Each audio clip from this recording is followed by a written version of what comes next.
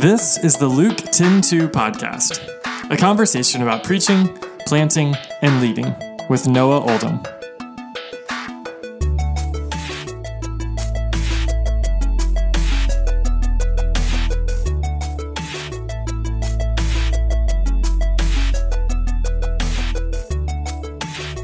Well, Noah, today we're going to continue our Influential Leader series, and what we're doing in this series is you're talking about some of these men and women who have made a significant contribution to you, who you are as a person, but also who you are as a leader, and you're just sharing about their influence as a way to help others learn about leadership themselves. So I'm excited to continue that with you today, and tell us about the man that you're going to talk about today.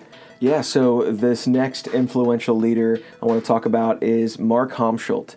He's my father-in-law, the dad of my wife, Heather, and I've had the opportunity to know Mark ever since I was a young teenager, because he pastored a church in the community next to mine, so I got to see him in action, and then stepping in to marry his daughter in my early 20s, just have been in his family for a long, long time, 15 years now, served on his staff for a little while, and then in recent years been able to walk alongside him in his new ministry venture that he's been exploring for the past 8 or so years.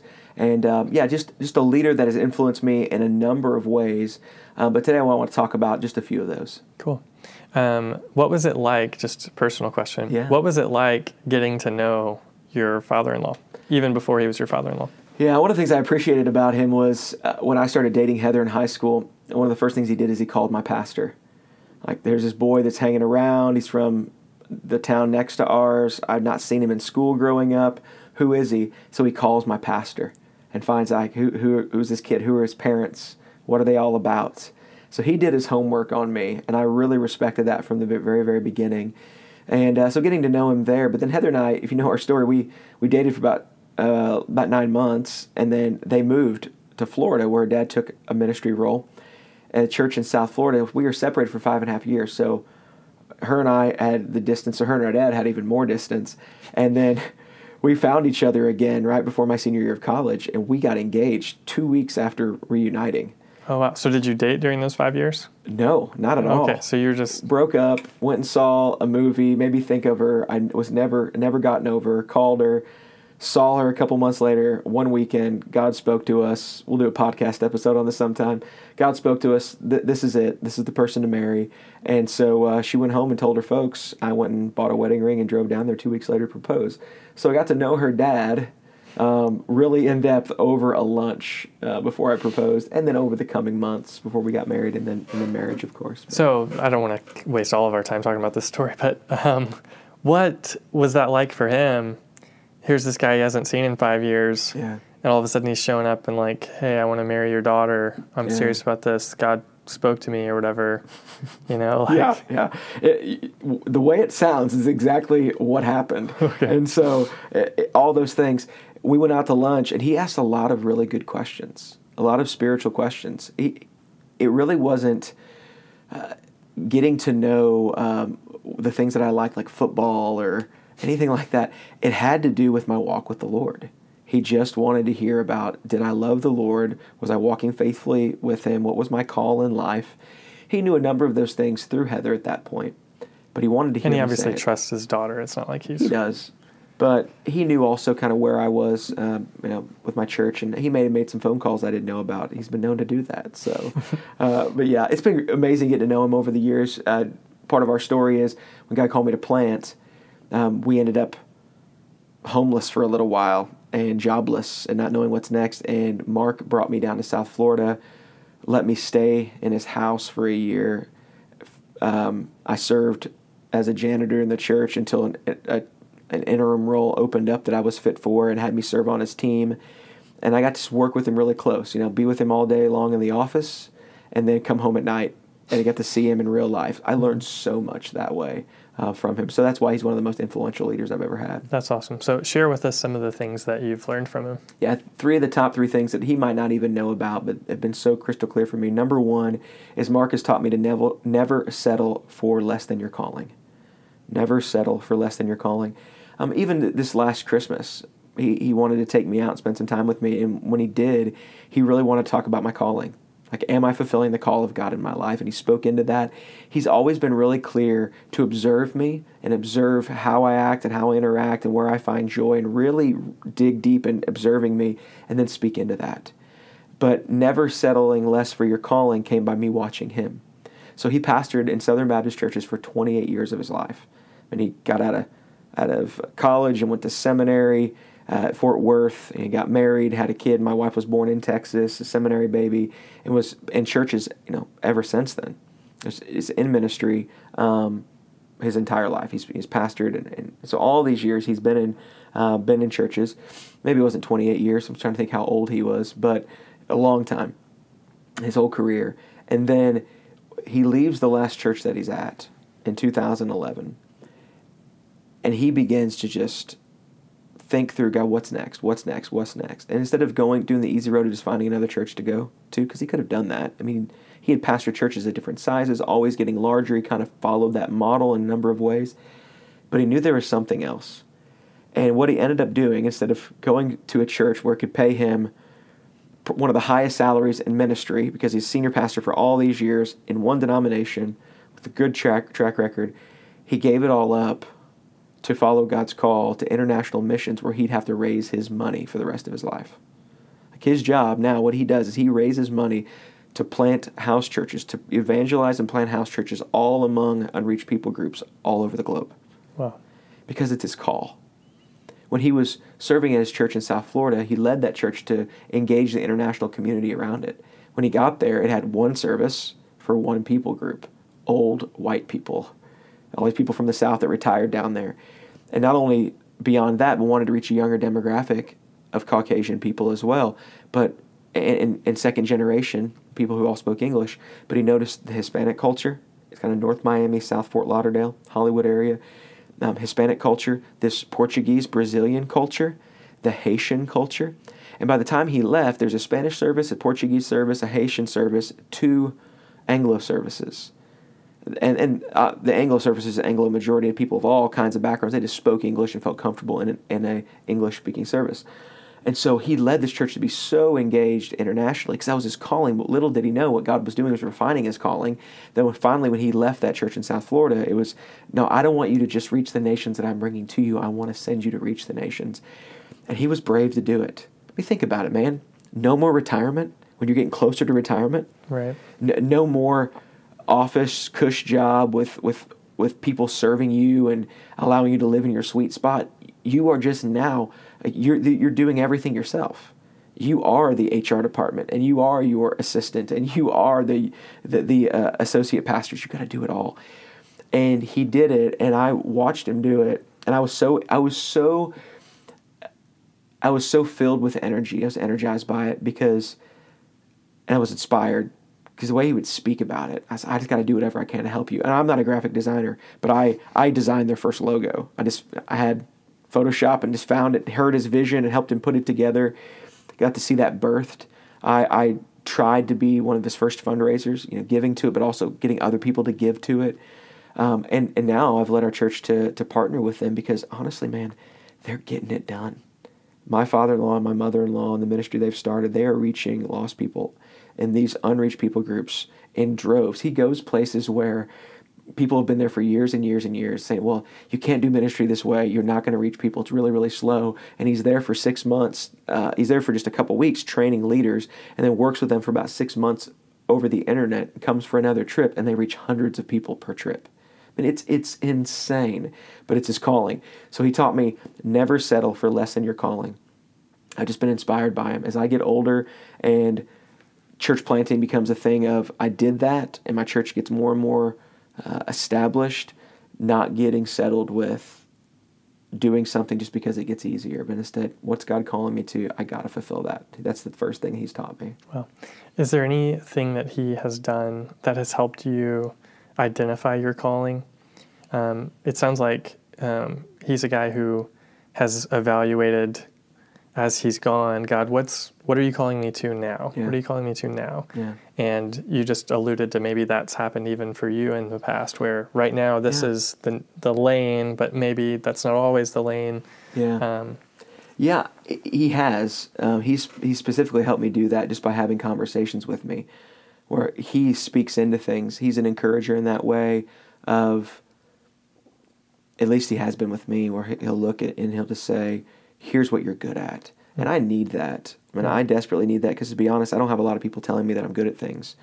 People just don't do that often for their pastors. They'll thank them for a sermon every now and again, but you don't have somebody that feels like they're a peer or feels like they're a leader that can step in and say, "You know what you're really good at?" That's observing and kind of like a coach almost, just an observer. It feels the confidence to say it. Yeah. And he does. He loves me. But what's great about it, because I'm his son-in-law, is he's not enamored with me. He's not impressed by me. And so there's the negative side to that I can't impress him, not in a negative way, but he's not impressed by me. So he can see through all that garbage, but he loves me and he cares about me. So never settle for less than your calling. Be bold to grab a hold of it and trust the Lord to provide. That's awesome. That's huge. Yeah. What else? Yeah, number 2 is care about the right things. Care about the right things. Specifically in this context, Mark has cared about the right things when it comes to evangelism. You can raise a lot of money in missions by taking pictures of people that look different than the majority culture that you're going to raise money among and just telling a couple stories. Just take some pictures and tell some stories. And you can keep your ministry going for a while with very, very little to no fruit. I know that because I've given to ministries that way. I know that because I've seen people do it for years and years. He cares about the right thing. He has made this not about giving an experience to Americans to go overseas and experience another culture. He has done this to reach the lost, to give his time and his energy to reaching the lost. I've heard him talk about opportunities of partnerships with other groups, bigger groups, who could subsidize the work that he's doing, who just come underneath us and just be our guy and do our thing, and we'll take care of your salary, but they don't care about evangelism like he does. They want to do more mercy ministry things. There's nothing wrong with that. But Mark feels called to actually preach the gospel and call men and women, boys and girls who have never heard the gospel to believe it and give their life to Jesus. And he keeps a laser-like focus on that. And I've watched him do it. I've been on the field with him when he does it. And I've seen him fight the fights that you have to do to keep that pure call in front of you daily and season to season. And he does that. He just cares about it. He lives and breathes evangelism to the unreached. He just does. And nothing shakes him from that. I've seen him keep to care about the right things. Now, it's not that everything else is the wrong thing. It's that things aren't always the best thing. And so when I say the right thing, I mean also the best thing. Keep your eye on the prize. What I've been so thankful for him is he's helped me to see, even in local ministry in the United States, to care about the right stuff. To, even though the things that often bring more resources or more people may not be necessarily the most important mission of the church, to be disciples who make more disciples, to evangelize the lost and bring them in and make a place for them. Other things may pay the bills. Other things may make your church more prestigious, but to care about the right things. So I'm super challenged by him in that. Not only that, but caring about the right things. He cares about his family deeply, really wanting to make sure that he spends time with his wife, that he gets his kids together. They don't own a second house on the lake. They just live at the lake. So half the year they're traveling around the world. The other half of the year they have a little condo on the lake. So don't think glamour and prestige. Think smaller living conditions so that they can be close to where they really rejuvenate with the Lord. But he wants to get us all down there to experience time together. He really cares about it. One of the things that Mark has always said is, we made a memory. And I used to think that was just this little thing that he would just say to be, like a dad joke kind of a thing. But really what it is he values that, because he cares about the right things. At the end of this life, it's not going to be how much money you made. It's not going to be this, that, or the other. It's going to be the memories that you have with your family. Like, I did the right things. I cared about the right things. And we spent this time that you gather around the family. Now he's not going to I wish I had spent more time at work. I wish I had run this race. It's going to be, what did we do as a family? What are the memories I'm holding on to? And so he's taught me that, to care about the right things.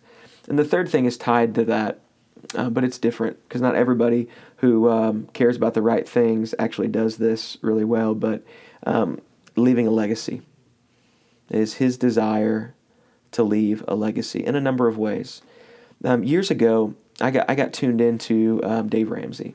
I used to be a Crown Financial guy with Larry Burkett. Larry Burkett died, and that ministry just I just didn't follow it as much anymore because where I lived had it on the radio all the time. But I started hearing about this guy named Dave Ramsey, and the Total Money Makeover. I've learned so much from him, and I take it with an open hand. I don't subscribe perfectly to it because he ain't my daddy and I don't have to. But one of the things he talks about in his program is leaving a legacy and the biblical principle of leaving a legacy when it comes to finances. So over and over again, Scripture talks about this, that wise people do this and good parents do this when possible. That's according to God's plan. Some people, God says, your call is you're living on faith day by day till the end of your life. I get that. But there's also this concept, this proverbial wisdom of leaving a legacy financially. Mark wants to do that. He cares about that. I see him underspend on himself in order to leave a legacy for future generations. He's always invested in such a way, and he talks about it. He wants to leave a legacy for his grandkids. He'll often say, this investment's not for me and your mother-in-law. This isn't even for you guys necessarily. This is for your kids. And I love that. He also wants to do that spiritually, though. The number one thing that Mark has always said thank you to me for, and I'll never forget this. He writes it in letters. He says it face to face. He says, thank you for loving my daughter, and thank you for loving my grandkids. And he tells people the same thing. He introduced me sometimes, and at first I was like, is he taking a jab at me because I'm his son-in-law? But what he says is Noah's a great young man, and the two greatest things about him is he loves his wife well, and he's given me grandkids. And I don't want to take that for granted, that he sees the hard labor that I put in, not super hard to love his daughter. She's easy to love. I love her. But it is, to be a good husband, it takes a lot of work for a sinner like me. But then giving him grandkids. And it's not just because the concept of the enjoyment he gets, because he cares about legacy. And I think that leaders care about legacy. I think leaders need to care about all three of these things. Never settle for less than your calling. And whether that's ministry or not, you should never settle. God has called you, and He's uniquely made you. You're fearfully and wonderfully made for a purpose. Find out what that is and don't settle. Don't settle for anything less than that. Care about the right things, though. In the midst of all that, what should you care about? And there's going to be good things in your life that you have to put away so you can care about the right thing and the great thing. Do that. And then finally, leave a legacy. Being his son-in-law makes me hungry to leave a legacy for generations. You guys have heard my story. If they listened to the last leadership episode about my dad wasn't always a believer. He is now, and it's just what a tremendous thing to get to leave a legacy on that side that goes back to my dad. But on Heather's side with Mark, there's a legacy that came from his generation to us. And so when I'm in the room with him, I know that I'm not the spiritual leader, that he is. That he, even though I'm called to lead my own family, that there's a deferring that I love to do. We have Christmas dinner, and it's like, whose time is it to pray? He'll often defer to me because it's my home that we're meeting in a lot of times. We have the space for all the kids. But I love to defer to him from time to time because growing up, the guy who always led prayers at our family dinners was my grandpa Gray. And then my grandpa would every once in a while ask another man in the family to do it. And it was always his knighting you. You have the honor to pray as a patriarch in this family. So I think of Mark in that way, that he is leaving a legacy. And one day when he's gone, his grandkids and his great-grandkids will tell stories about how he didn't settle for anything less than his calling, that he cared about the lost, and he gave his life to that, and that he left a legacy for them to enjoy. Thanks for listening to the Luke 10:2 podcast. For more information about the Send Network in St. Louis, visit sendstl.com.